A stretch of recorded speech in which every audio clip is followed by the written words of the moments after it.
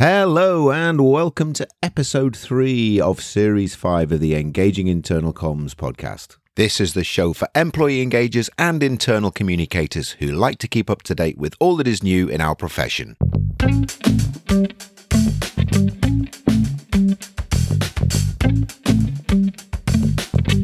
My name's Craig Smith from The Big Picture People. Well, as I mentioned in our last episode, this is a bonus episode that we're bringing to you. This is a full episode from our friends at Infernal Communication, and this is from their second series. In this series, they're looking at storytelling and the importance of storytelling, and their hosts, Lottie, Bazley and Brian Tomlinson, who both work for Staffbase, are bringing together experts, authors, and even a former private eye to bring some fresh perspectives to the art of storytelling. So this is another podcast linked to internal communications that we recommend that you listen to. It's a very, very good show, very, very well produced and very well researched and with great content. So this is a full episode, as I say. We'll put some links into the show notes, how you can listen to or find the Infernal Communications podcast.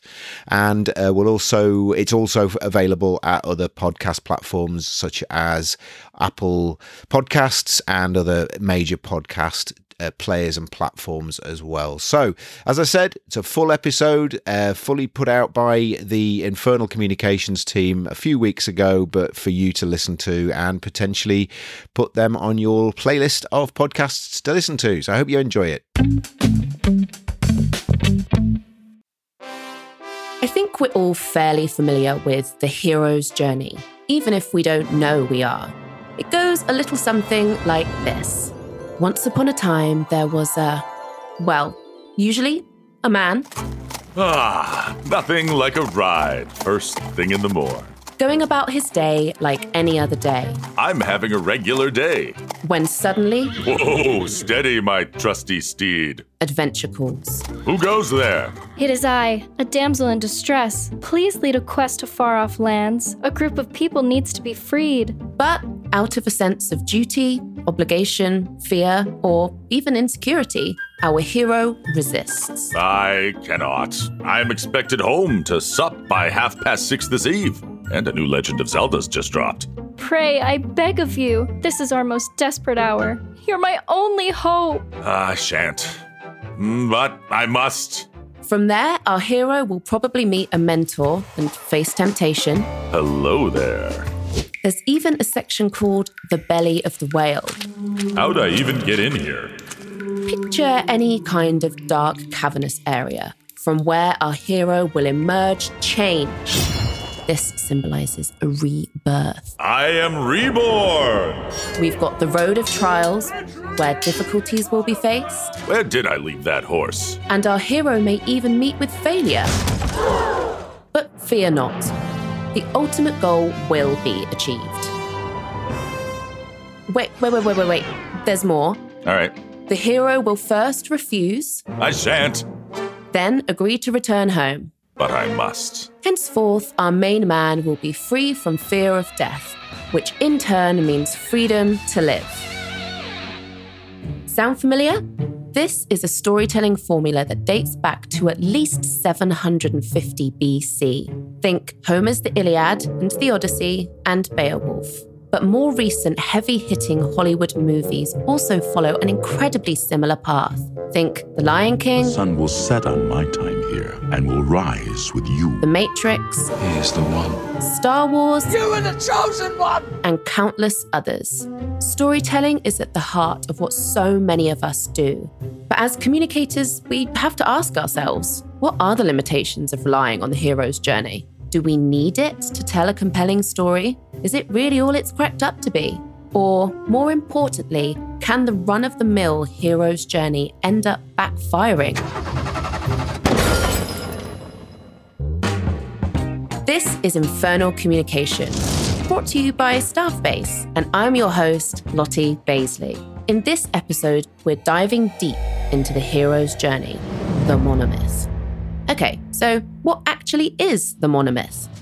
Essentially, it's the template identified by Joseph Campbell in the late 1940s. Campbell was an American writer and professor of literature who worked in comparative mythology and religion. He wrote a hugely influential book called The Hero with 1,000 Faces, which details his theory of the monomyth.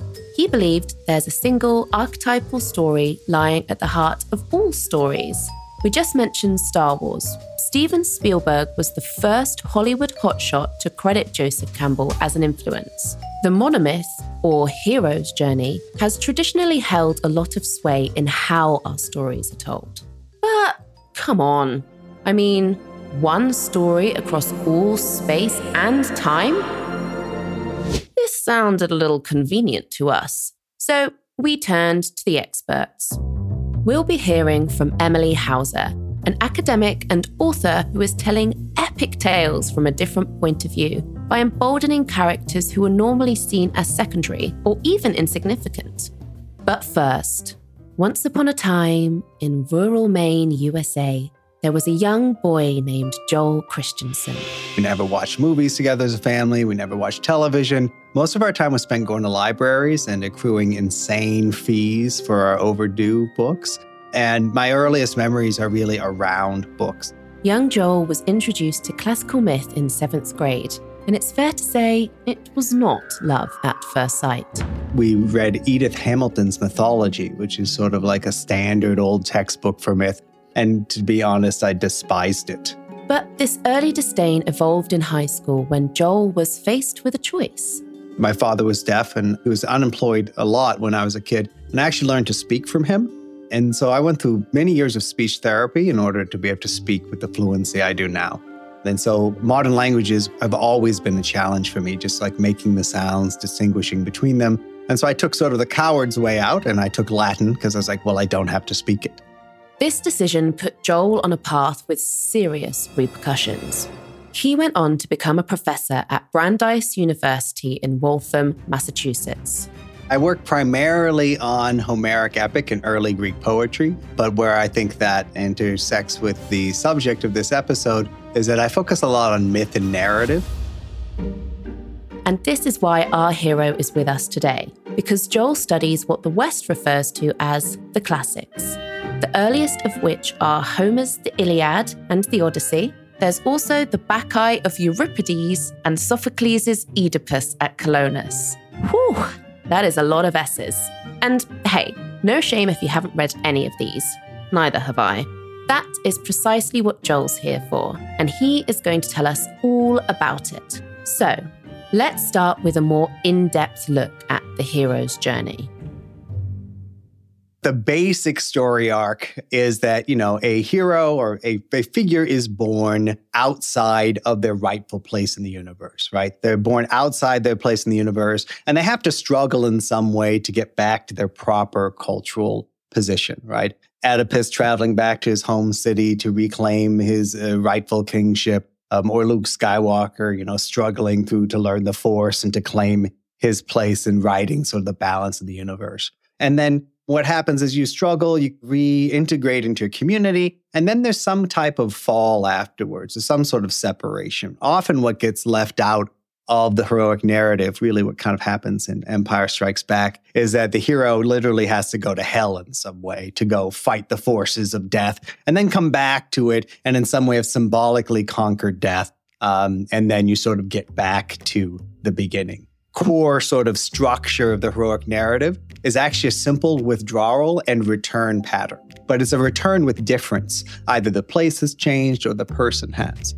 And in the classic sort of like unfolding of the hero's journey, you have like buddies to help you along the way. There's a call to action from some divine figure. There's magic involved. And then again, at the end, you have reintegration and sort of the end of the story.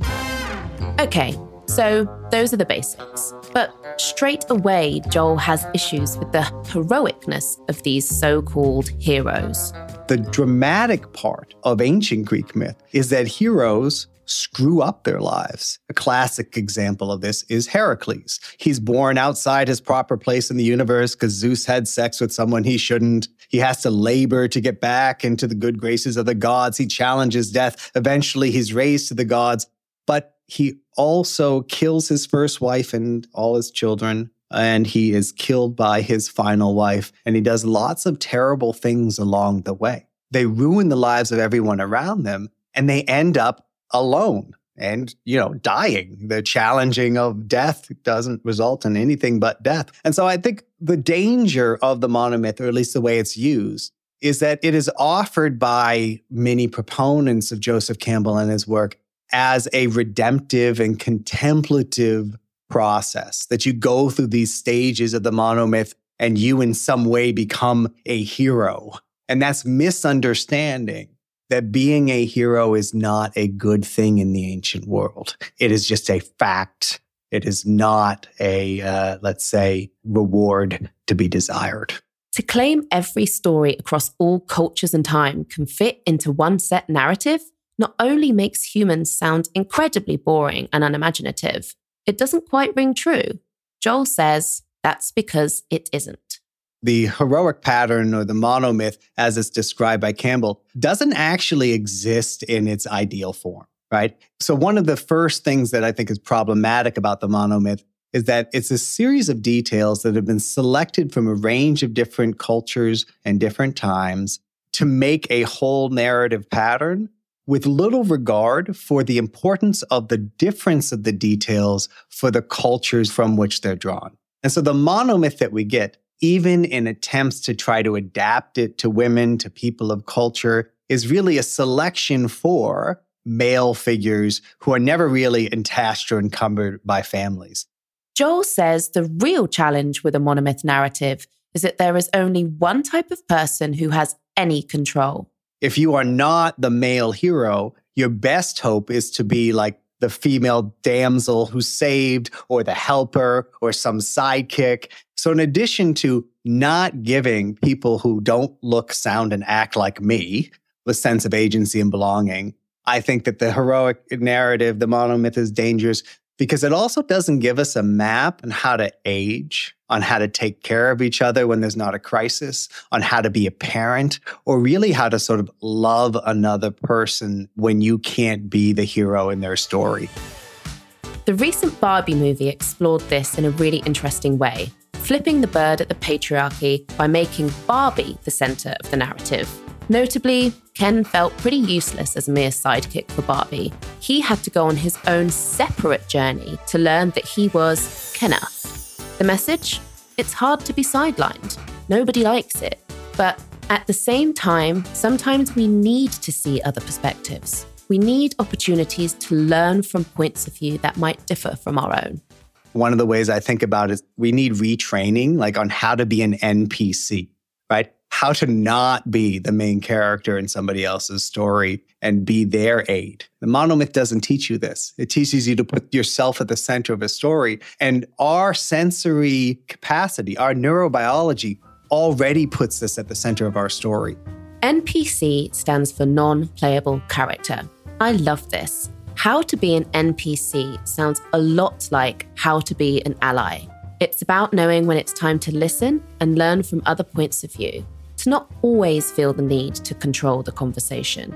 Just the fact that we are visually centered, that we are going around experiencing everything cut off from everybody else, it makes us all narcissists, right? And so I think we should have narratives that help us be more than ourselves instead of forcing us to double down on this sort of small experience that we have as individuals. So this brings us to the next hero in our decentralized story today, Emily Hauser. She also studies ancient Greek and Latin texts. And just so you know what that sounds like, here's Emily reading a bit of Sappho in ancient Greek. Hainatai moikenos isos theois in emen uner, otis in antios toi isdane, kai plasion adu poine sas supakue, kai gelaisas immeroen. Okay. Absolutely no idea what was just said, but it makes me feel very sophisticated to listen to it. Emily is a senior lecturer at the University of Exeter in England. One thing to keep in mind is that the writings and stories Emily studies are a closed canon. Unless a new papyrus is dug up in the desert, what we've got is all we'll ever have of that ancient world. But, and this is super important, this doesn't mean all the stories have already been told. it's not an evolving world. So you can really kind of go back into that world. It's what we call a closed canon. So all of those texts are there. But what's really exciting is that there is this new phenomenon that's kind of really been happening and hyping up in the last decade or so, where particularly women writers are going back to this so-called closed canon and are writing back against these stories that everyone thought had the last word, and are saying, actually, we can see it from a different point of view. Emily is a part of that phenomenon. She has written 3 books that retell the stories of the ancient Greeks through characters that don't usually get much time in the spotlight. The first one actually focuses on 2 women. So their names are Briseis and Chryseis, and they are 2 characters who crop up in the foundational text of ancient Greek literature, which is Homer's epic, the Iliad, which is an epic of men and war and guts and blood and death. And it's the process towards the Greeks taking Troy. And these 2 women start the entirety of the action. They're slave women who have been taken captive by the Greeks. There are 2 men, Achilles and Agamemnon, who are fighting over these women. Which one gets which woman? So the other one gets pissed off and takes her for himself. But then the women, one of them gets shipped off halfway through the book without saying anything. The other one just gets passed from one man to another. It's this truly awful existence. This is the cost of the war. And to me, I felt that no one had paid attention to the fact that these women were actually at the center of the narrative, and that we can tell the narrative through their eyes. By focusing on the monomyth and its one type of hero, we cast aside all other perspectives for a very narrow view of the world.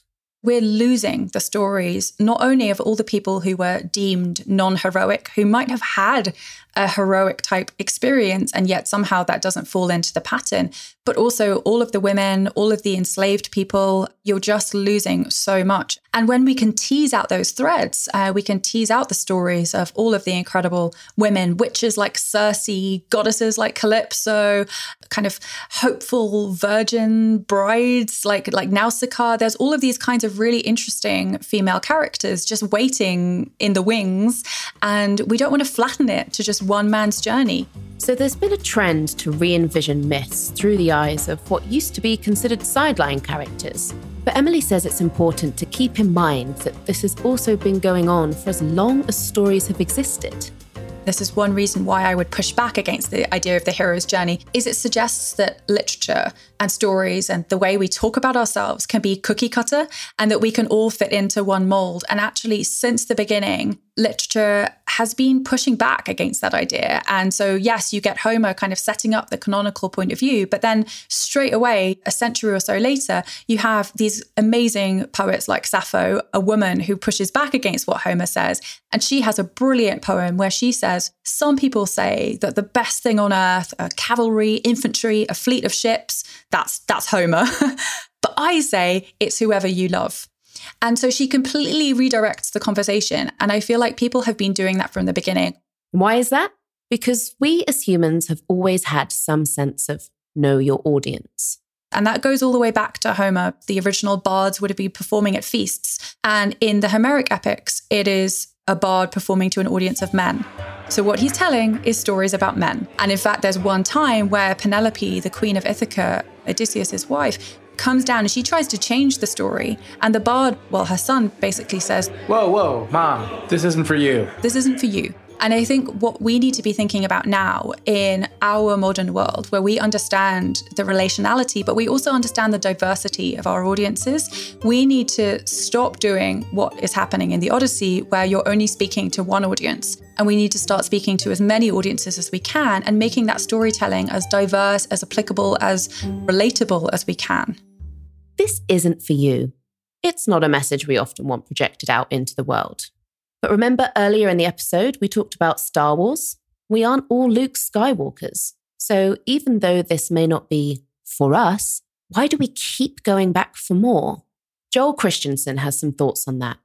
I mean, I think there is a simple pleasure and comfort in familiar story patterns. You know what's going to happen most of the time, but there's variations, and those slight variations make it kind of exciting. Like, there are only so many ways you can play a basketball game. We have the same rules, yet we watch the same things happen over and over again because we're not actually thinking about the whole pattern. We're living in the individual moments. So I think there's something cognitively reassuring about having much of the detail already settled. We're in a comfortable zone and we're watching several things, right? We're watching for specific things.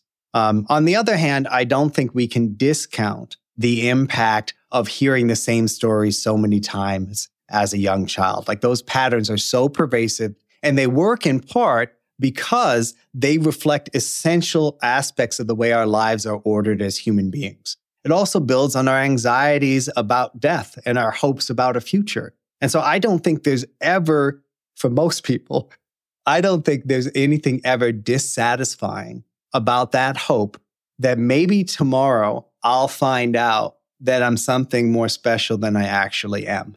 Joel points out it is deeply seductive to think that we were born to make real change in the world. And this is essentially an optimistic story. I mean, we don't read stories a lot about aging and falling apart because, with the exception of very few people who age nobly, we don't want to think about it, right? We sort of fix our personalities and youth and that optimism, and the monomyth brings us back to it. It's that eternal promise of return that I think keeps us coming back to the same stories. So, how do we fix this? I think the real solution for deficient narratives is more narratives, to give people more choice, but also to educate people about how narrative functions and impacts us. There are billions of people in the world, and with them come billions of perspectives. There's no need to stuff everyone into the same little old box. It's obvious. We like a good story, and a familiar one can bring us comfort. We've all got that show that we've watched a million times. For me, anything with Real Housewives in the title. But let's not let comfort and familiarity dull our storytelling senses. We humans have been doing this since the beginning of time. It comes naturally to us. But come on, we can still put some effort into it. Let's keep looking for new perspectives other than the hero's journey. Maybe that damsel in distress from the beginning of the episode didn't actually need saving. Or maybe she did need help. But let's ask her why. Listen, I was in the middle of my PhD. I just needed a little help. And this guy ends up killing half the town? And now he wants a parade? What? I am reborn! Today, our guests were Joel Christensen, a professor at Brandeis University who works primarily in Homeric epic and early Greek poetry, and Emily Hauser, author and senior lecturer in classics and ancient history at the University of Exeter. I'm Lottie Bazley, and this is Infernal Communication, brought to you by Staffbase with production support from Jar Audio. Join us next time where we dive into oral storytelling with three matey women. Okay, so small caveat. There may or may not be like a lot of truth to this, but I'm going to tell it in a way where it's a great story. So whatever. That's how storytelling is. If you enjoy the show, tell your pals, tell your dry cleaner, tell your grade school teacher. You can also follow us on your favorite podcast app and leave a review. Let us know what you think. See you on the flip side.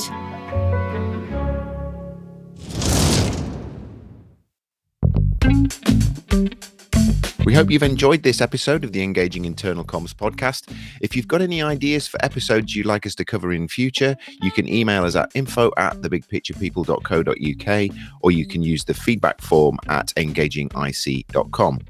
If you're not already subscribed to the show via your podcast platform, please do so. And if you could leave a review for us, that would be absolutely fantastic.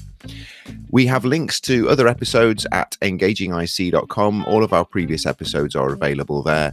And if you're interested in our visual communication services, our big pictures, our learning maps, our explainer videos, and also our live graphic recording, please get in touch with us again at info@thebigpicturepeople.co.uk. Thank you.